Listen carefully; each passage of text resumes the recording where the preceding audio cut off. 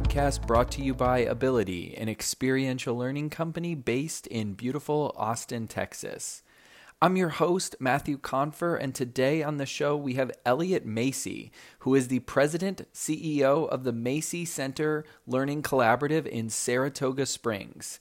He was the first analyst to use the term e-learning, and over the past 35 years, he has presented programs, courses, and speeches to over 3.1 million professionals around the world. He is also a Tony-nominated Broadway producer of such shows as An American in Paris, Kinky Boots, and many more. Thanks so much for joining us today, Elliot. Well, Matthew, it's an honor to be here with you. I want to start with a recent post you made on LinkedIn where you showed a picture of a badge from the first training and learning conference you organized back in 1990. In the post, you said that you, quote, love designing events and experiences that bring people together for learning and connection. What do you love most about the work you get to do designing and producing events? Well, that word producing is, that's kind of my nuclear energy inside. I think the role of people in learning is often to be a producer. Now, sometimes we are the script writer, we build instructional design, and sometimes we are the teacher, the actor, and many times we are coaches and the like. That role of producer is where you build an environment, and it might be a classroom with 30 people. It might be shoulder to shoulder with one. It might be, as we've seen in the pandemic, an awful lot of screen time. But there was something that got me at this relatively early age that if you could convene in my brain, and I'm dating myself, it was the Woodstock of learning. You know, if you could convene something to bring people together, to bring art, to bring content, to keep it moving, to create a zip code where thousands of people were doing the same job. This is what turned me on as what I do in learning. And all my life, I've seen my role as a producer. One thing that you talked about there was a very timely comment about the pandemic. If you think about the pandemic and your role and also the viewpoint that you have on the industry, what caught you by surprise in regards to the move to online learning during the pandemic? Well, what caught me by surprise, which is actually an impression, a positive impression, was how well, how agilely, how instantaneously people all around the world went to what we call e-learning, because all e-learning is that we're using technology to connect and facilitate learning. When we first had the first conversation about that in the early 1990s, we had 85 people from around the world for the first conversation. I got a call from somebody at the United Nations in the middle of the pandemic saying, well, Wikipedia says you were one of the people to help invent the word e-learning. Do you realize there are now 3.4 billion people e-learning? And there were. They were connected. I was amazed. Now, having said that, I think we only did half the story, and once again, this is the producer. I think we got people connected. I'm not sure we did the next step, which is so critical, which is design. So an awful lot of people got Zoom fatigue. I don't think they were fatigued with Zoom. I think they were fatigued with an unchanging format in Zoom. I wish we had had more time and evidence to play with that. We discovered people didn't want to be on for 90 minutes. They didn't always want the camera on. And in fact, in many instances, people wanted to actually work through, try, and even fail in content. But it was an amazing plus for our field to be able to be that right on the edge and facilitate that around the world. You talk a lot about the power of storytelling as a leader. Who are some of the storytellers that you have interacted with in your career that have really left a resounding impact? Well, I've been blessed. I've had speakers and big conferences that I've done over 30 years. Michelle Obama. I was her very first paid speech after the White House. And while I had worked with her on some educational initiatives in the White House, When we came down there, we decided there was no script. We were doing an interview, much like you're doing. And I asked her to describe how she became a storyteller. And she told the story of sitting with her uncle from the south side of Chicago. And along the way, I've had amazing experiences in the acting world. I've had John Lithgow. You know, you might know him from a whole variety of things, including he was Winston Churchill in The Crown. John tells a story that ignites your brain, widens your eyes, and opens your heart, and is filled with knowledge. Sir Ken Robinson, who passed away, who really pioneered in our field personalized learning. And what I've even enjoyed are conversations with people who I really deeply disagreed with. And I was in Europe and somebody was talking, you know, that they really felt you could not do magic online. They said it was flat online. And so it became a bit of a fight, Matthew. And there were about 90 people in the audience. And I said, how many of you feel a little flat with the comments you've just heard? And people put their hands up. But I love, even when a storyteller annoys you, they educate you and they move you. It's a skill. And by the way, it's what we in the learning field not only do, we have to role model for other people how to be an effective storyteller. What parts of the way that we work and the way that we learn do you believe have changed permanently as a result of what's happened over the last 15 months? And what do you think might go back to some of the ways that it was before? I have been really moved by a recent editorial in the New York Times by David Brooks, in which he talked about that we really went through a renaissance in work. I think we've gone through a renaissance in learning. I think the learner is more independent. They kind of want to be much more in charge of their time, their how, the when. I think the learner, when they aren't overly stressed, is more curious. I think the learner is actually made some technological advances. I think they are more comfortable that they're using multiple devices to get at content.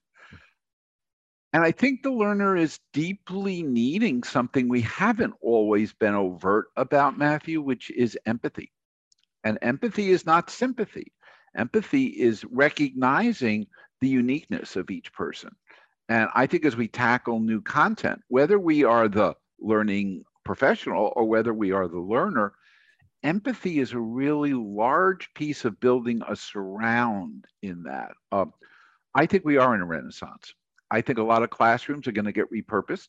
It doesn't mean we're not going to get together, but a friend of mine in Australia is running one of their first learning conferences. It's at a dude ranch. It's all outside. I have another friend who is reframing what their classroom is into a lab. I don't think we're going to give up face-to-face. But you want to know something? I don't want to be face-to-face to have you lecture me for 60 minutes. I'd much rather put you on an asynchronous video because I can speed you up and stop you that way. So I think the learner independence is higher. I think we're going to have to become more accountable. And I think we're going to have to do things in a much more agile fashion. You hit on it a little bit in that answer, but what do you think events look like in the future? What makes you excited to plan future events? How do you think they have to change? And what do you think still needs to be figured out? I think we don't know yet. I think we don't know yet. And it's not because of the disease state of COVID. I think we have gone through a renaissance. I think that there are parts of events that probably will never be the same. I used to think that the goal was to get 120 breakout sessions of 60 minutes long, where somebody gave 51 minutes of a PowerPoint, said there'd be lots of time for questions, and there weren't. And then you ran from one to the other. That may yield its way into much more intimate connections and conversations. I think there is a need for people to be inspired by both really well-known speakers, but also to be inspired by activities, to do things. I think duration may be much shorter.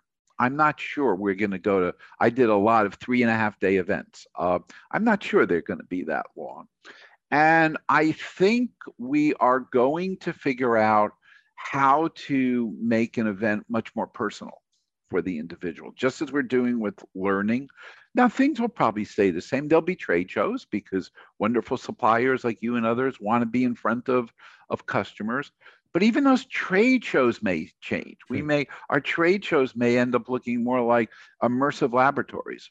And then I think things are going to get mobile. I have a fantasy of buying an RV and filling it with cool learning tech and driving around the United States in sort of like a circus mode there, or filling up a train with learning people and visiting each company along the way. We want to get together. We want to connect. We want to collaborate. I don't think we want to passively watch or listen. What does learning and professional development look like for you? Not asking you to describe a normal week, but what do you seek out to develop yourself more as a leader and as a learner? I need to trigger a word that's so important, which is curiosity. I think that learning that doesn't involve curiosity isn't learning, it's teaching. Uh, I think when somebody's curious, and they might not be curious at the beginning, so you as a coach or a teacher or a designer have to trigger their curiosity. I am so passionate about connecting with curiosity. I'm the score of 71. You don't want to say how old you are because people think you're losing value. But when you like go up in score, you get more game points. At the score of 71, I am really interested in trying, succeeding, or failing quickly at things. I think we need to also look for things that are modestly magical. I mean, that's a weird thing to say, but I think people want magic. I have an image, Matthew, at someday we're going to have a non-visual barcode or a QR code on every screen. And I can always take my phone and point it there, and up will pop magically created content for me in the format I want, in the language I use, in the role that I have. We have to create some magic because people go, wow, when suddenly you connect their curiosity with really good people, really good resources, and bluntly, you don't make them become a student, you get them to become a better performer at what they do at work. I want to chat a little bit about credentialing, and specifically there's a ton of hype around micro credentialing. Do you believe that micro credentialing could potentially make university degrees or other advanced education certificates obsolete someday? Will they live side by side with them, or are they just a passing fad? What do you think about credentialing, and what do you think it looks like in the future? We've had almost 30 years of a dream and a hype about those credentials. I remember going to a badging conference in Denver with 2,000 people, and I thought we were really there. And somebody got up and said, I want the learner to be able to go on LinkedIn and say that they learned something yesterday in the afternoon and give themselves a badge. And I was almost nauseous at my seat because, why are we having self-congratulatory badges? Do we need to have a way for a learner to be able to learn and then in some ways get trusted assessment that they know something and have a skill? Absolutely. Do we add those up into two really interesting but difficult elements? Do they become a degree? Well, maybe, but I actually think they maybe just become part of the fabric of it. Does it give them a brand new job? Well, maybe it gets them into their interview, but I don't know. What we need to do if we're interested in this is to be able to have credentials that are so tough that only 20% of the people pass the first time they take that assessment. Because once everybody gets a badge for showing up, it lowers my trust in that. Do I think we need a very granular way of appraising and stating what people's skills are, particularly, by the way, for themselves? When they wake up in the morning, if the system changed overnight, boom, their screen should light up with, you now need to get better at X. I worked with CDC and a number of the largest healthcare providers during the pandemic. How do we overnight upgrade everybody's skills in ICUs to what we learned the night before about COVID? Not to give them a badge, not to get them a new degree, but to really keep them on the edge of knowledge. So I still love granularity. I think we ought to have dashboards that show that. I'm not sure they add up to a degree, but you know what? The degrees as we know it may change a little bit in what their value is. And I'm open to it. That's part of what the Renaissance will be. One question that we get frequently from listeners is some variation of, what do you wish you had known when you started out? So I'd love to put that question to you. If I was taking you back before the first conference that you planned or early on in your career, what would you tell your younger self? What do you wish you knew before you got started? Most people know a lot of what we teach them and frame up as being new information. And our egos as instructors are that we want them to be, drum roll, I'm now going to change your view of how to create a pivot table or become a leader. I think I wasn't data rich enough as I was growing up in the world of learning and development to realize there's a lot of data out there. And if I use it as evidence, it would radically change, compress, and focus my learning. And I think we're better now in words. I'm not sure we're in deeds. I'm not sure even our learning systems are particularly up to the task of giving us the data that will help Matthew optimize his learning on this topic this afternoon. You hit on a word that I would have to say more than any other word most of our guests have used, and that's curiosity. What are you the most curious about right now, either in this space or completely outside of this space?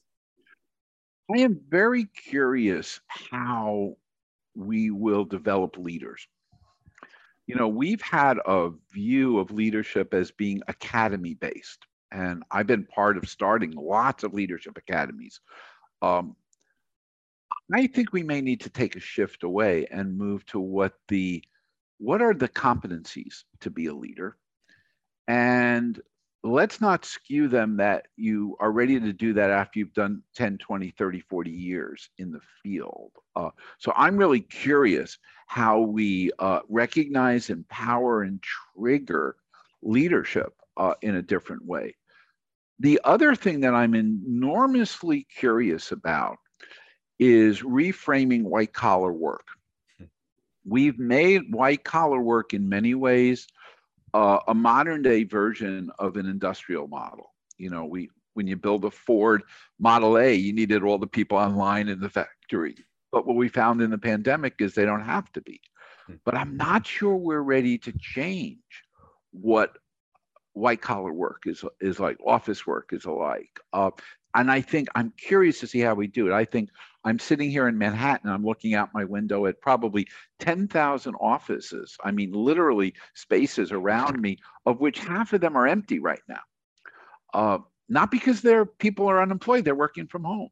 When they come back, how will we take white collar workers and allow or push or create new structures for how they work, and then build out careers that go from recruitment to retirement in that sense? So that's my huge curiosity.